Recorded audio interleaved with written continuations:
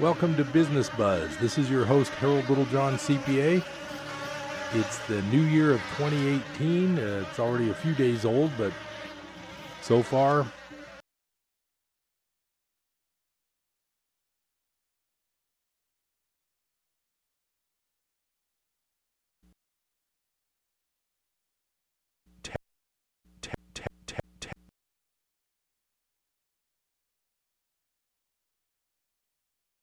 only do it about every 30 years.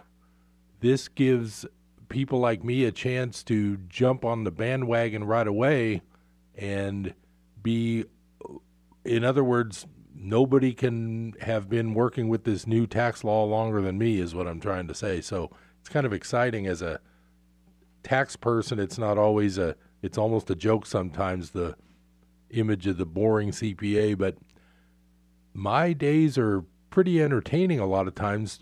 I'll get calls from people with questions. I'll be able to help new people. I'll help people that I've known for 20 or 30 years that I see every year. It's really a lot of fun, and it's not boring at all. And now when they come out with this new tax revision, I really do feel that the revision of 1986 in a way was bigger. But so far in this new tax law, all the reviewing I've done, all the learning I'm doing, I'm almost starting to realize that most of the scenarios that I'm working with, I think 70 or 80% of the scenarios I've been working with this new law and kind of seeing what's going to happen for 2018 versus 2017, I'm thinking that most people are going to have a tax reduction. And to me, I'm still not certain about the overall, this whole thing about the budget, and they're saying that over 10 years it'll be $1.5 trillion deficit-wise for this new tax law versus the old. I'm really thinking that if there's this many people getting a reduction in taxes, there's probably got to be enough spending and extra hiring to offset this to where this, whatever the deficit technically ends up increasing, there's got to be benefits in the hiring and the Social Security that's going to be being paid. I just feel that with all these business people that are going to get some tax reductions, I think they're going to spend that money. I know personally I'm self-employed, and there's no doubt that if I can save a few thousand in tax each year, it's going to go back into my business. It's not going to be just, wasted money or frivolous money for me. I mean, I can't speak for everyone, but there's no question that this is something that if all the business people get tax breaks, it's going to help things in general. So I'm a little bit kind of getting excited about just the numbers I'm seeing. I mentioned last time when I talked about the new tax law that one of the people that are going to get hurt in this, and it's really the first group that I've seen that's going to, is somebody who needs to spend a lot of money as an employee. It's called employee business expense. That whole section is going away, so that an example I'm thinking of, other than the outside salesperson, which is the one I mentioned last time, the other example would be a lot of people go back to school and they spend quite a bit on education, and sometimes that education is deductible. One example of that's, I won't say it's common, but over the years I've had a few clients do this. It'll be a teacher that wants to go back and get a doctorate degree that allows them to become a school administrator or principal. That education, even though it's sort of qualifying you for a new job, that education is particularly allowed in the current tax law as being deductible as a miscellaneous itemized deduction. I won't get too technical, but there were clients of mine who did this, and they might spend something like $15,000 or $20,000 each year for a couple of years getting this doctorate degree, and they were legally entitled to deduct that as a miscellaneous itemized deduction. that entire category is going away, which is that's the one area I see where some people are going to get hurt. Now, at the same time, that category goes away, but for people with using the standard deduction, they're in a married couple standard deduction is going from a little over 12 right now in the 2017 year, the one we're working on now during early 2018. But the 2018 year, which is the year these new tax laws apply to, that standard deduction is going from a little over $12,000 up to a full $24,000. That means that even if one of these teachers I was talking about, let's say they're itemizing and they've got itemized deductions right now of $14,000, if that teacher goes and spends $10,000 on deductible education expense, that would be, in the 2017 law, that would bring them up to about $24,000 of total deductions.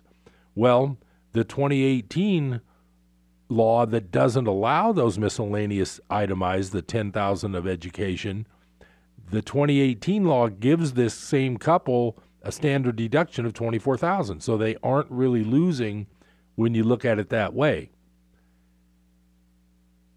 So even the one area that I've found to be negative for taxpayers will probably end up being offset by this extra standard deduction for a lot of the taxpayers who might have been able to use that. That to me is really good, because even that group that I was thinking is going to get hurt, some of them will be okay because of something else offsetting it. That was really my main take on the. I also want to explain a bit for all you business people out there. There's provisions of this. The two biggest things in this whole tax. They call it a revision or a new tax law. It's a modification of things. The one big one is the corporate tax rate is a flat 21%. I explained last week that small corporations that don't make more than $100,000 are actually going to have a small tax increase with a flat 21%, but corporations that make more than $100,000 are going to start getting a tax decrease with that 21% flat rate. But in truth, most corporations don't pay 37%, which is the old highest marginal rate. Most corporations don't pay that. And the statistic that I read was like they pay about 13% of their net in income tax. So the whole thing of 37 to 21 isn't true, but for a lot of larger corporations, I'm sure they're going to save quite a bit in taxes.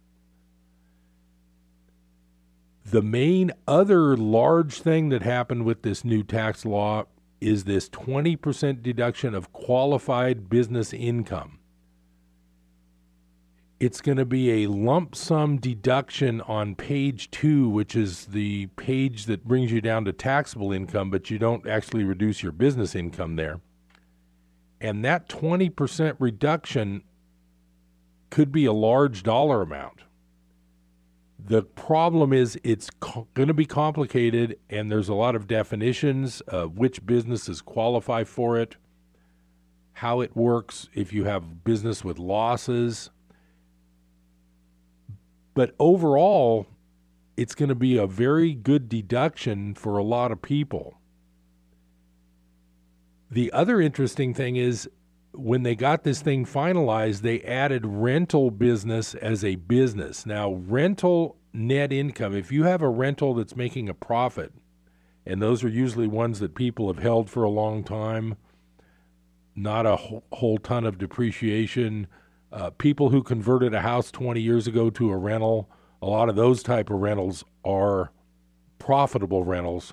A lot of new rentals are loss rentals, which is okay for taxes, but we're talking here about a deduction that stems from your net business income. Rentals all the way along have been sort of a hybrid. They're like a cross between a business and an investment. And in a lot of ways, they are treated not like unlike a business.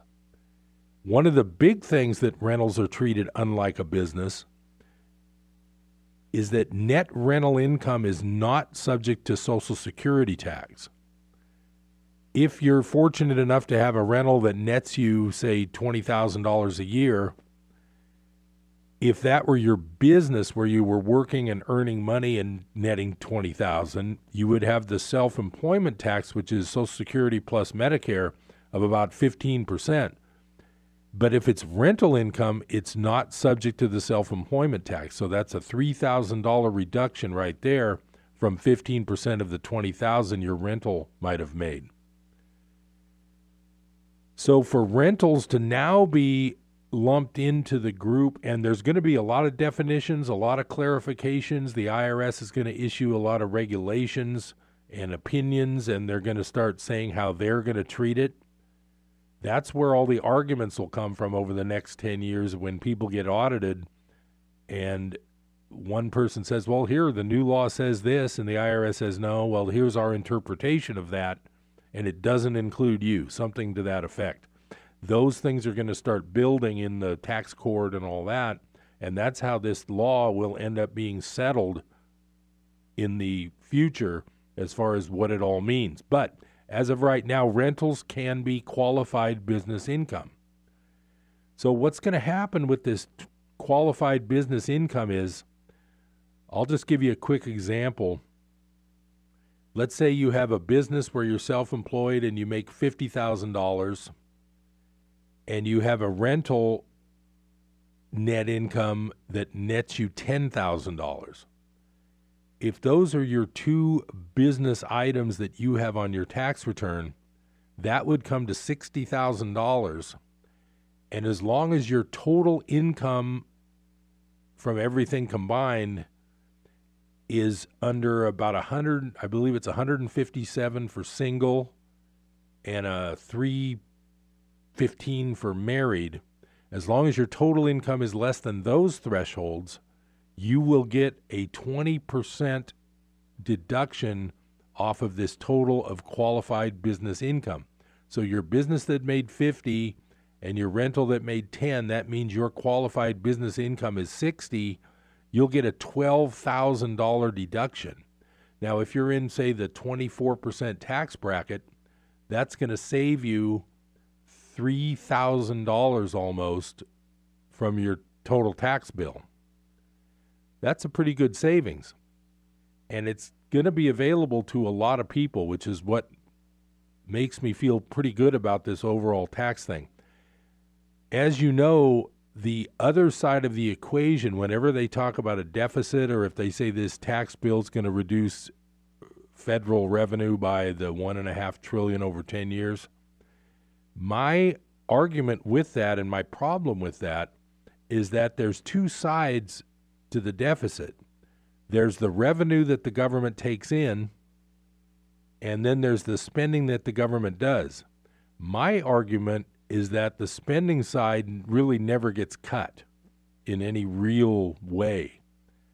The only way they're sort of faking a cut in the expenditure side is with this false low interest quantitative easing craziness over the last 10 years where they've artificially kept interest rates very low. That's the only thing saving our entire system from imploding. When we have over $20 trillion of national debt, if the rate on that were to average, say, 7%, like a normal historical situation would be, 7% of 20 is 1.5. That would be $1.5 trillion a year just servicing the debt. You have to realize that the entire plan of the Federal Reserve since the 07-08 crisis is to artificially keep interest rates low. And that's by, and I'll just say it, printing money and buying bonds. That's what's been going on for 10 years. Now, lately, the rates have perked up a little bit, which isn't good for the deficit. But my main argument, like I said before, is that there's so much waste in the government that $1.5 trillion over 10 years is very small compared to, for instance, the article I pointed out from, I believe, University of Michigan economists that did the study where in just 2 large departments of the government over a 15-year period, they found $21 trillion missing. And I'll just translate that to say stolen. And don't tell me there's a lot of people who don't know where that went. So our entire deficit thing to me is sort of a scam. I'll talk about that on the other side of this upcoming break. I'm Harold Littlejohn, CPA, and we'll be right back with Business Buzz.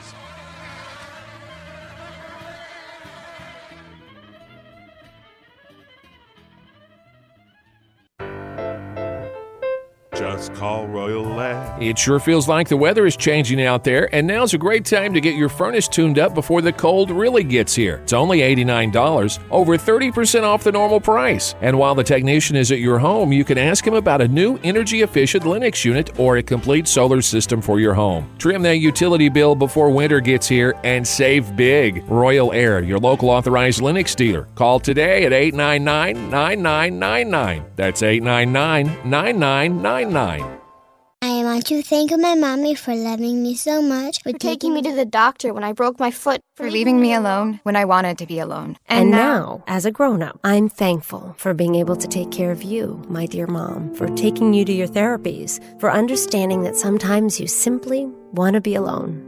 Roles change without us noticing. That's why AARP gives you the information to provide even better care for your loved one. Visit aarp.org/caregiving. Brought to you by AARP and the Ad Council.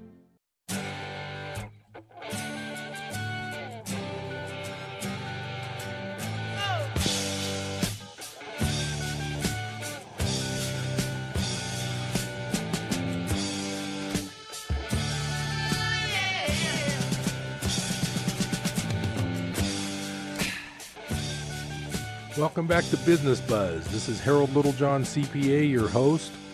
By the way, anytime you need any kind of financial or tax advice, help, assistance, second opinions, I offer a free initial consultation. I'd love to meet with you. My number is 895-3353.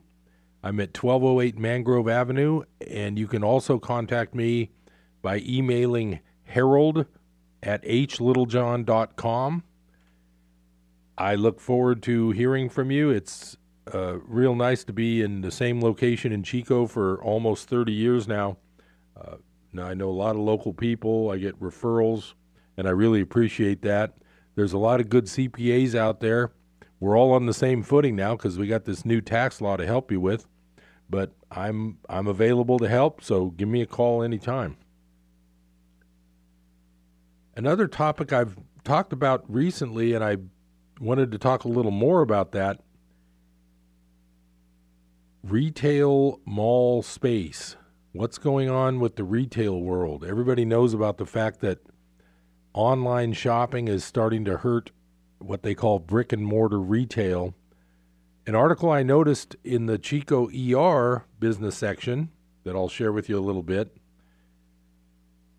There's a new tenant coming to the North Valley Plaza. It's going to be near the old Mervyn's, which is part Goodwill and part some other sporting goods shop, I think. And I guess there's quite a decent large space in there that's available. Well, guess who the new tenant is? Guess what it isn't? It's not retail. It's not your normal retail where it's like, oh, a new Forever 21's opening up, or, oh, Sears is back in Chico. We're opening up at North Valley Plaza. Or Penny's is back. We used to be there 35 years ago. No, I'm sorry. I'm afraid it's not retail. Now, I'm not saying this is bad, but I'm saying this is completely changed from the normal situation. So now the mall is getting the Butte County Department of Employment and Social Services one-stop center will be relocating to North Valley Plaza toward the end of 2018. So there's a new lease for the North Valley Plaza location, and the current site on Carmichael Drive had more space than what was needed. So they had leased on Carmichael down there on the south side of town, more space than they had needed. So now they've got they're moving to the North Valley Plaza.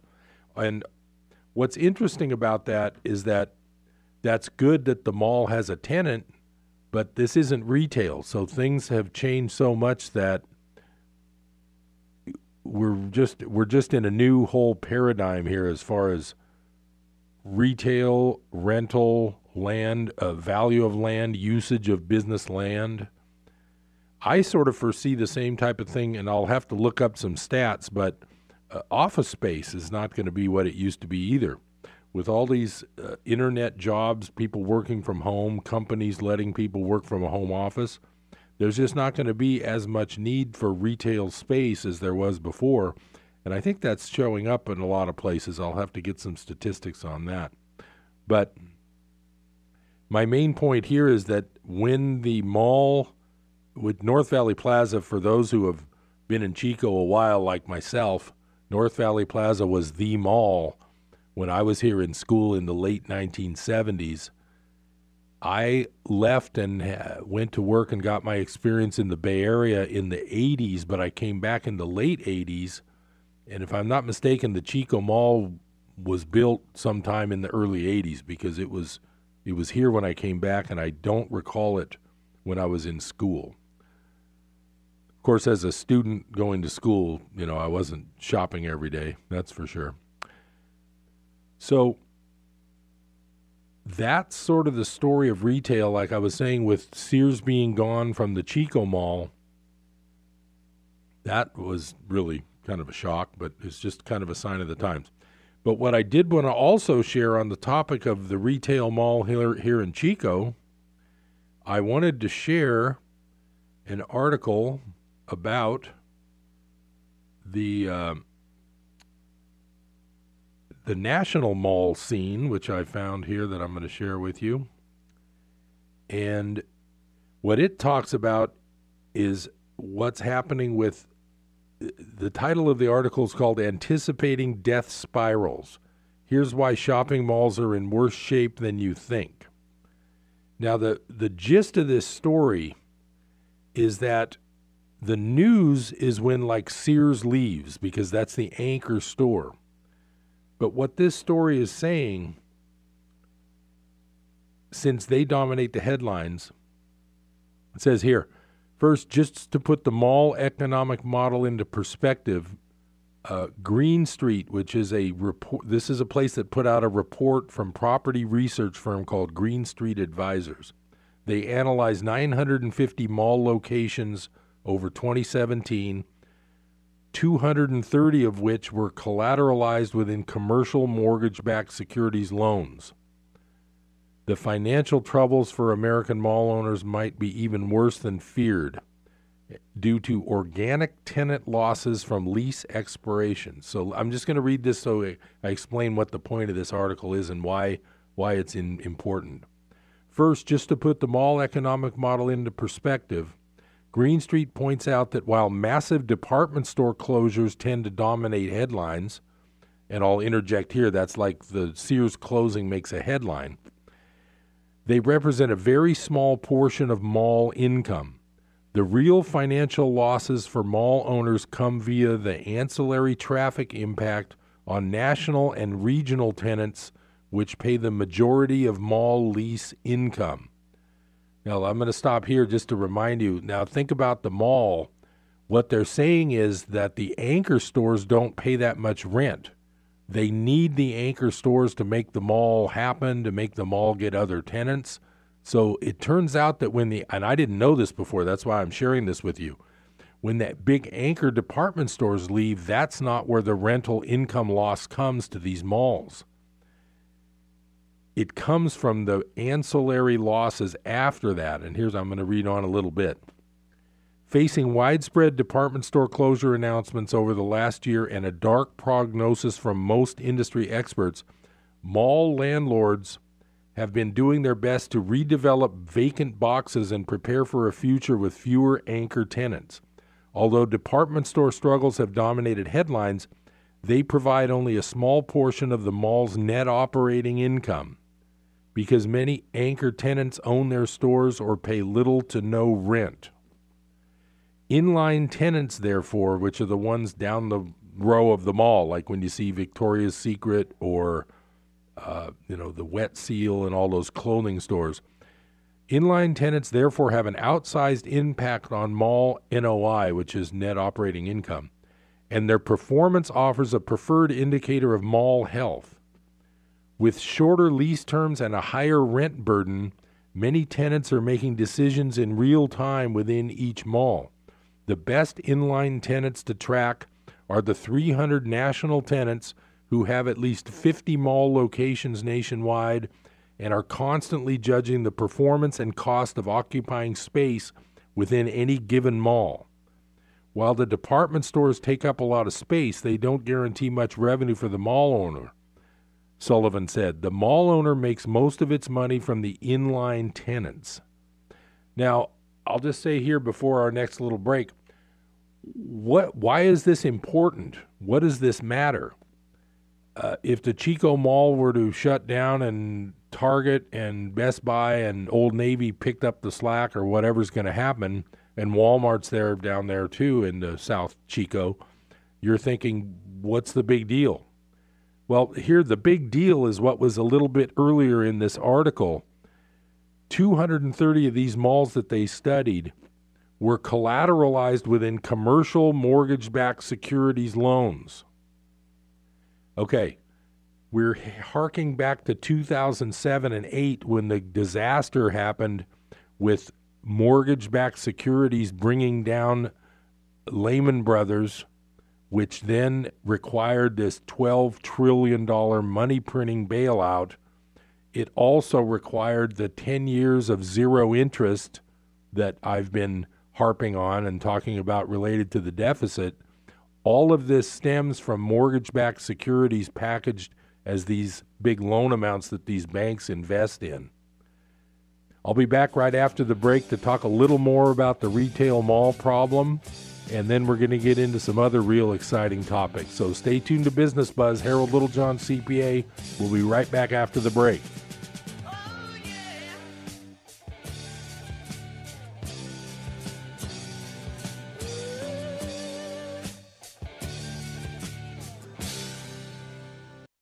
With home mortgage rates still near historic lows, now is a great time to buy or refinance. Michael Humes is your one-stop mortgage lender. Michael Humes and his knowledgeable staff are well-versed in a wide variety of loan types, including FHA, Fannie Mae, USDA, HomePath, and HARP. For a free evaluation of your mortgage needs, call him 530-624-7942. That's 530-624-7942. Be sure to listen to Michael's Mortgage Market Update every Wednesday at 2:30 on Your Home Today. This is Michael Humes, mortgage specialist at Network Mortgage, located at 155 East 3rd Avenue. NMLS license 230273, BRE license 01250862, employed by Network Mortgage, BRE license 01840139, NMLS license 358237, equal housing opportunity.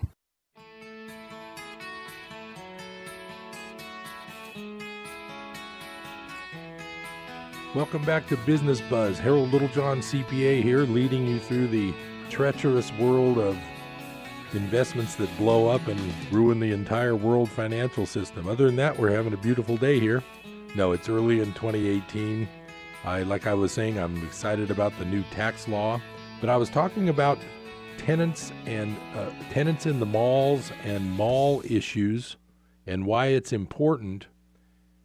And a real interesting thing, like I say, I encourage you to look up this article. It's on my favorite news website, financial news and regular news, called zerohedge.com, zerohedge.com. And it's called Anticipating Death Spirals. Well, here's why shopping malls are in worse shape than you think. I encourage you to look up that article. What's really interesting visually in this article is a pie graph, which is a round circle that shows you the percentages of things. And this pie graph in this article is the typical net operating income distribution of a mall. And it's amazing. I didn't know this. Two sides of this pie graph make up about, I would guess, 45 or 47% of each one is worth about 47% of the entire graph, almost half. One's called national tenants. Now that would be like I was saying, the limited, Wet Seal. I mentioned Wet Seal, and the Buckle is one of them. These are stores at the mall that aren't the anchors. Kay Jewelers. I mentioned Wet Seal because they went out of business and closed about, I believe, 400 or 500 mall stores over the last few years.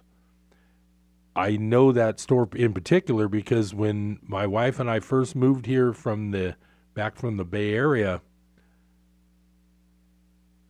she used to shop at that store. And so I remember it being in the mall right down there near Sears, and they're all gone now.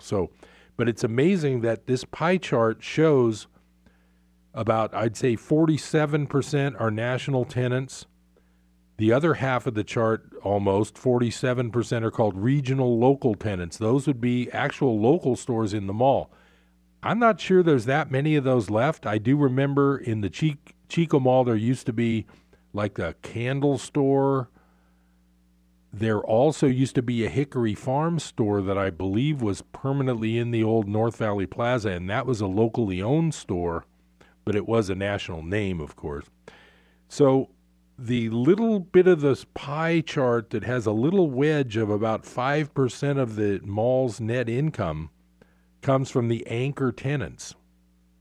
So I think this is very interesting. I think everybody should look at this because the entire world of these commercial real estate bundled investments that these malls are secured with, these investments are secured by these malls, but these malls' value could go way, way down. And just like when houses went way, way down in 2008, what this is saying is that these malls' value could go way down, so that this paper that all these places have been investing in and buying are very dangerous. In other words, the value goes way down, and so there's really no collateral for all this, quote, investment.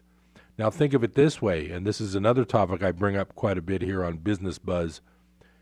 If CalSTRS and CalPERS, the gigantic pension funds, if they have on their books all this investment that is so valuable, but a percentage of that giant billions of dollars of investment are these commercial real estate packaged investments like this article's talking about, then they're called commercial mortgage-backed securities, like the home mortgage-backed securities were in 2007, and we all know what happened since then. What does that mean for the balance sheet of these places like CalSTRS and CalPERS, and they claim that they've got $100 million of these commercial mortgage-backed securities? What happens if they're only worth $50 billion when half of these malls close? That's the point of my harping on this subject. I mean, whether retail business moves from malls to online to Walmart to Target, there's still going to be purchases of retail goods. But the problem is these investments that are going to be essentially worthless or worth half of what they were worth before. That's the problem that I foresee as possibly happening. I don't want to be a doom and gloomer, but my whole job here, the reason I do this show, the reason I spend time trying to educate people, and I'm not saying I'm right on everything, but I'm offering you another way to look at things. I'm offering you another way to look at your investments, to look at your safety, to look at your tax situation. I'm offering you an alternative to at least be the devil's advocate when it comes to not letting yourself get complacent and watching things go down the tubes. I know a lot of my clients, I've been dooming and glooming for a long time. I was dooming and glooming way before the 2007 crash, but a lot of my clients have lost half of their retirement savings, half of their bank account savings when the stock market crashed in 2008, and Of course, if they had have asked me point blank, I'd tell them I'm not a financial advisor. I'll just tell you what I would do and what I am doing, and that's what I tell people. I say I'm not a financial advisor, but here's what I've done, and I didn't lose 50% in 08. Of course, I also didn't make 100 or 200% since the last 5 or 6 years because I'm way too conservative. I do not put myself at risk with that kind of fake stock market, but that's just my opinion, and I'm just trying to give you an alternative viewpoint so that you can at least think about making sure your money stays safe. Now, I've got a couple other articles I wanted to share with you. One, I had to bring this up just for fun. To me, it's fun. The guy who is touted as the genius of all time, this Elon Musk, I've mentioned him before. I've read a couple articles before. I don't believe any of his businesses have ever turned a profit, and his latest debacle is this thing he's got called SpaceX, which is a private company, and in an emailed statement, I don't watch a lot of mainstream news, and to be honest, over this weekend, being close to the holiday season, I'm way behind on mainstream news and what they're talking about. But there's a thing called SpaceX, and basically this article is saying that following the launch of the article's titled Musk Satellite, that's Elon Musk, the guy who runs Tesla and this SpaceX, he's like trying to launch satellites for the government. Musk satellite mystery deepens. SpaceX denies doing anything wrong. Following the launch of the secretive Zuma satellite into space aboard SpaceX's Falcon Heavy rocket from Cape Canaveral. Now, it used to be called Cape Kennedy, but I think they've changed the name back to Cape Canaveral. So that was all before when I was a little kid, it was Cape Canaveral. After President Kennedy died under very mysterious circumstances, they changed it to Cape Kennedy, and I guess now it's back to Cape Canaveral. I wasn't aware of that.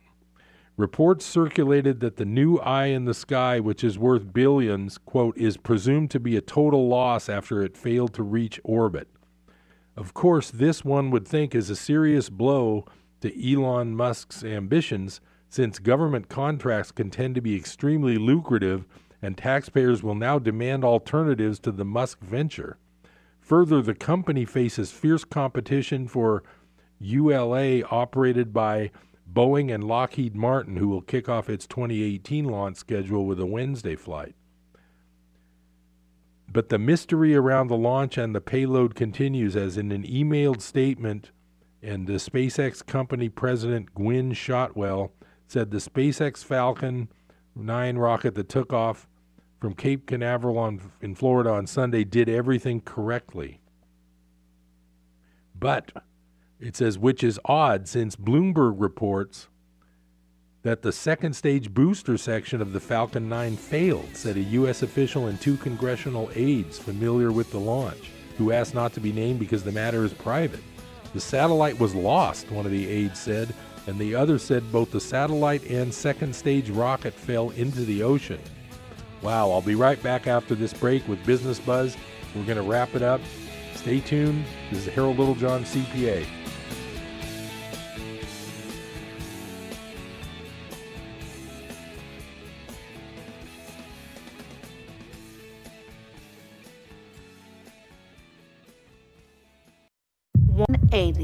over 111, and I had a stroke. 145 over 92, and then I had a heart attack. 150 over 90, and I had a stroke. This is what high blood pressure sounds like. You might not feel its symptoms, but the results from a heart attack or stroke are far from silent. Get back on your treatment plan or talk with your doctor to create a plan that works for you. Go to loweryourhbp.org. Everything's changed. Brought to you by the American Heart Association, American Medical Association, and the Ad Council. How old does the Earth look to you? Millions of years old? Thousands? How can anybody know for certain? On today's Creation Moment, we show you why the Bible is the only reliable way to determine the correct age of the Earth. And now our Creation Moments host, Paul Taylor.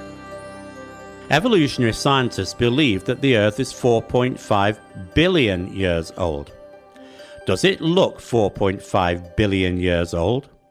Suppose you came with me to England's Jurassic Coast to examine some of the dinosaur fossils there.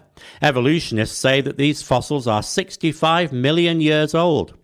Do they look 65 million years old? Creationists would say that these fossils were formed in the flood about 4,400 years ago. Do the fossils look 4,400 years old? What do they look like? 65 million years old or 4,400 years old? In everyday life, we do not make such errors. There is no such thing as an appearance of age unless we have something to compare it to. The 20-year-old actor in a teenage role has the appearance of a teenager because we have an impression of what a teenager should look like. But what does a 65 million-year-old rock look like? Given that, as biblical creationists, we do not believe any rock is anywhere near 65 million years old, we have nothing against which to judge its age apart from the Bible. The Bible makes clear that the rock containing the fossil must have been made in the flood 4,400 years ago. So it looks 4,400 years old because that's the only objective standard against which we can measure it. If you enjoyed today's broadcast, you'll be able to read thousands of radio transcriptions in our best-selling book series, Letting God Create Your Day. To find out more, visit us at creationmoments.com or call 1-800-42-BIBLE.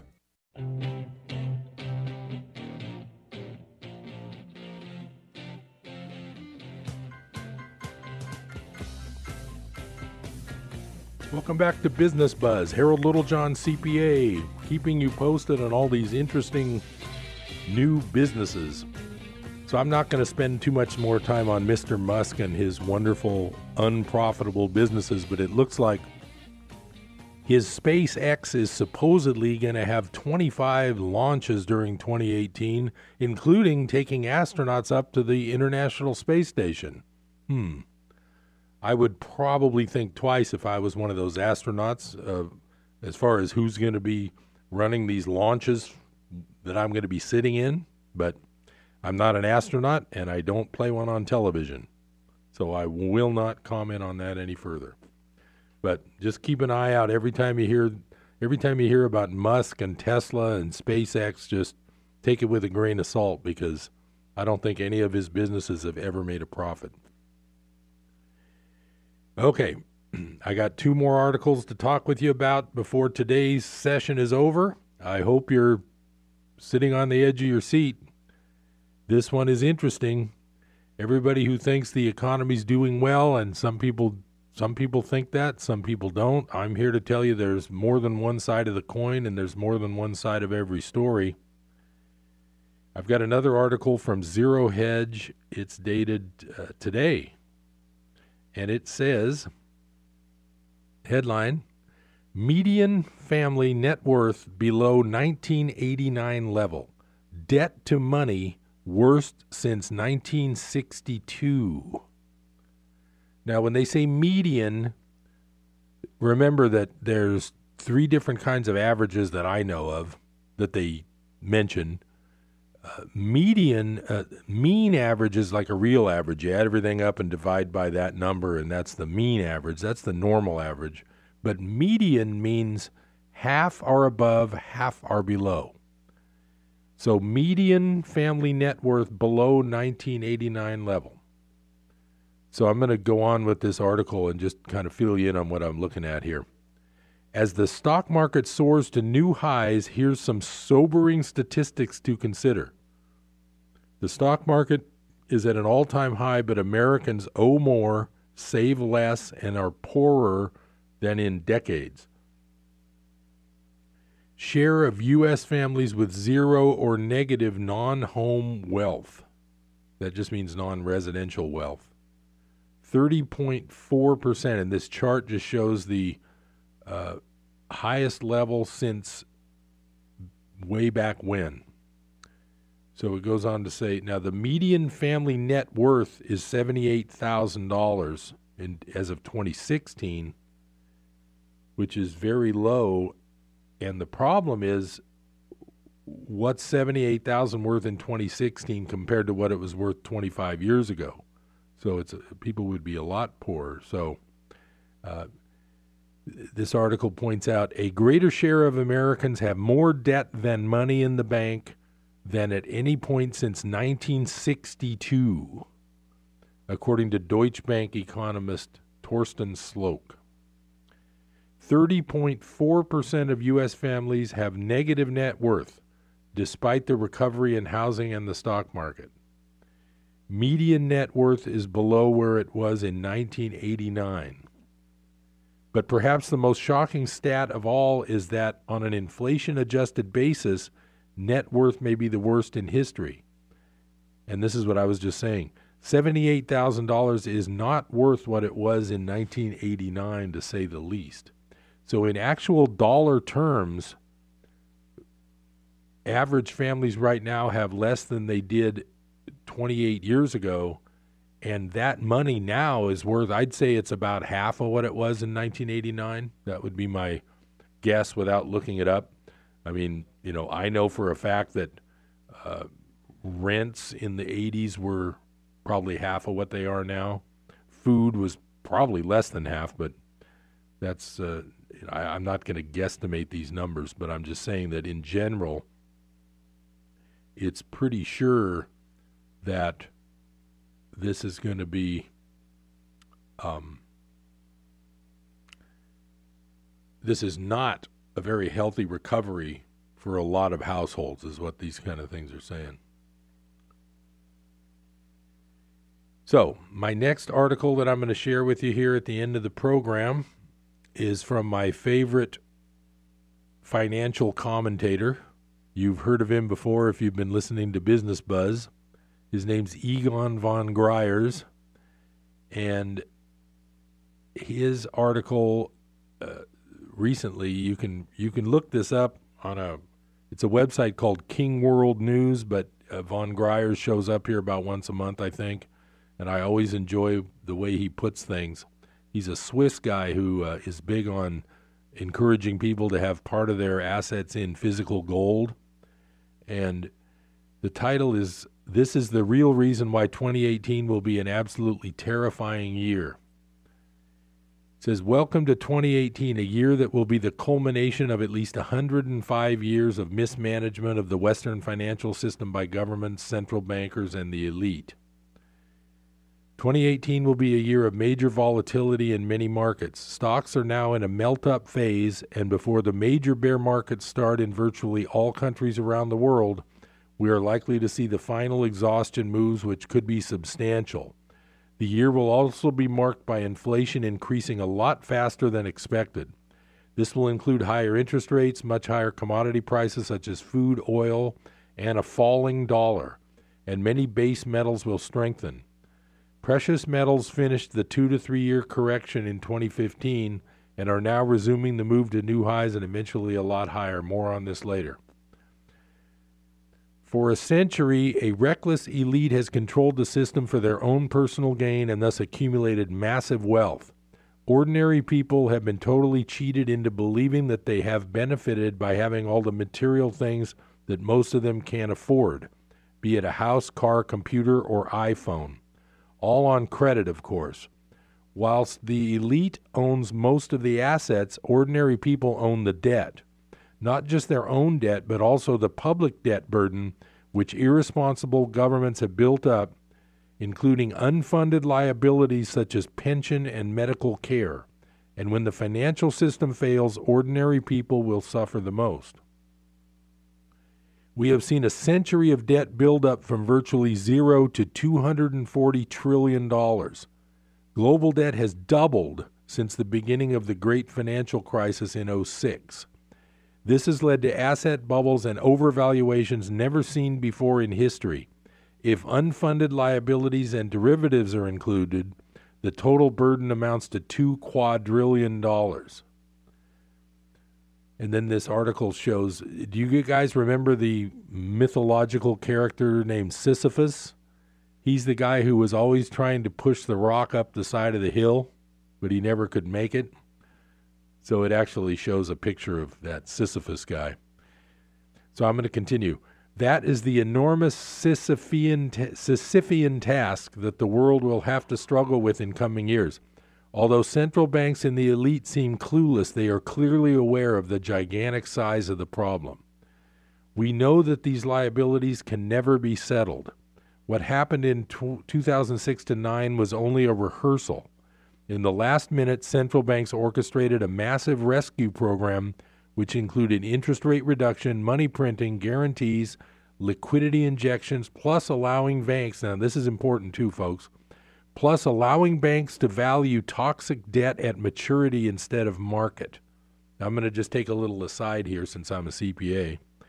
In 2010, they made a rule that these banks could actually value their assets at what they say they're going to be worth when they mature, not necessarily at the fair market value. In my opinion, that has made the entire world of accounting sort of a joke, because when you look at a balance sheet and you're thinking about investing and you want to know how safe something is, how can you do that when these people are allowed to list something at a false market value? Okay. I'm going to continue reading. These measures temporarily postpone the inevitable collapse. They are unlikely to work next time, but since the central banks have few other options left, they will try the same things again. But next time they will fail. Now he says, in a previous interview, I discussed a new Phoenix world currency based on cryptocurrency technology and the likelihood of governments introducing such a system. This would have the benefit of fudging the fact that fiat money is worthless. Now, I want to remind you, and I've mentioned this before, ever since 1971, the U.S. dollar has not been tied to gold at all. The word fiat money is like fiat lux, let there be light. Fiat money means let there be money. And what it means is that that's paper money, and it's only worth what people believe it's worth. It has no intrinsic value. Now, I'm going to continue reading. The new, quote, money based on crypto technology would have a fake value which would make it hard to relate to the old currency. The same happened when the euro was created. Also, just like existing cryptos, which is Bitcoin and all that, the value would be inflated massively through manipulation as well as by demand from a gullible public. Governments would use this new office cryptocurrency to divert attention from the insoluble global debt problem. The governor of the Bank of England, Mark Carney, has just declared that the BOE, Bank of England, is seriously considering introducing an official cryptocurrency in 2018 already, and also that the Bank of England is in discussion with other central banks on this matter.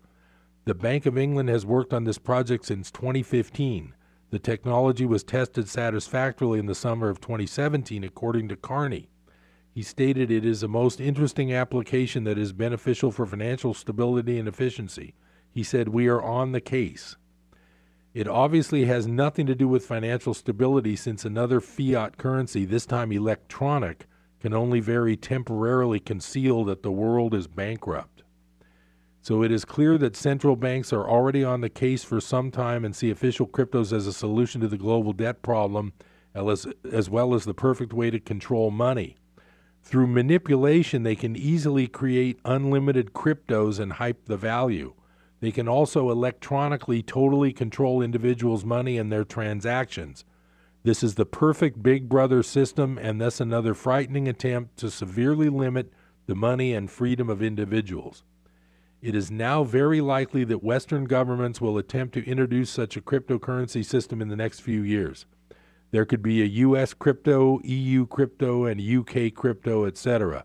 It is also possible that there will be an SD crypto, special drawing rights.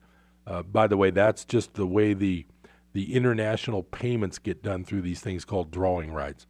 It's kind of like a currency.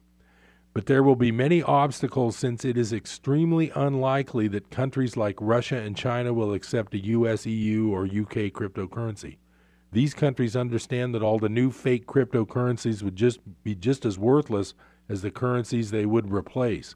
China and Russia have a very different plan. They will introduce a gold and oil-backed cryptocurrency which will be far superior to any new money that the West would produce. With this currency, China and Russia will become the dominant economic powers as the West declines into obscurity. So, this article just goes on to show all these different bubbles, and it's too long for me to read you the whole thing, but I encourage you to look that article up. The guy's name is Egon von Greyerz, Greyerz, and I'm telling you, he knows what he's talking about, because this entire debt system, and when he mentions 105 years, that stems from 1913, which was the year that the Federal Reserve was invented by our Congress. Well, unfortunately, it wasn't invented by our Congress. It was passed by our Congress. It was invented by a bunch of rich guys who owned our Congress. And so when he says 105 years of this mess, that's what he's talking about. So I'm just going to read the last paragraph real quickly here before the end of the show. Sadly, most investors will remain convinced that current times will last forever as stocks and cryptos move to new highs. Few will realize that we are approaching the end of the biggest bubble in history. For the few who understand the vital importance of preserving wealth, this is the time to own physical gold and silver and some precious metal stocks. Gold and silver will, in coming years, reach values which are hard to imagine. But precious metals should not be held for the potential major gains, but as insurance against risks which are unprecedented in world history. So I wanted to end with that today because I've been saying that everybody should have some physical gold as a hedge on the fact that their other money is based on a currency that is a fiat currency. It's only worth what people believe it's worth. And don't forget, I've told you before, the average life of a currency is 27 years, and ours is 47 years old now. So that's it for today. Thanks for joining Business Buzz with me, Harold Littlejohn, CPA, signing off. We'll see you next time.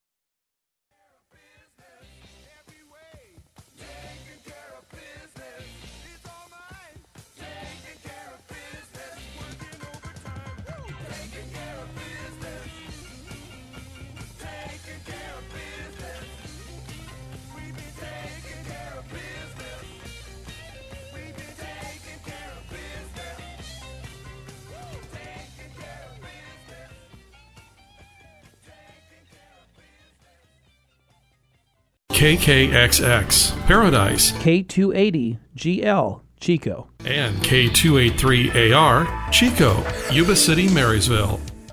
Dawson Landscaping in Chico would like to take time to welcome our troops home. Remember when you see them to thank the men and women in our military service for their dedication, selflessness, and courage. Continue to pray for the safety of those still serving overseas, and may God bless our troops. and may God bless the United States of America. This message of appreciation is from Dawson Landscaping in Chico. Call them at 343-0384. Reminding everyone that we live in the land of the free, thanks to the brave.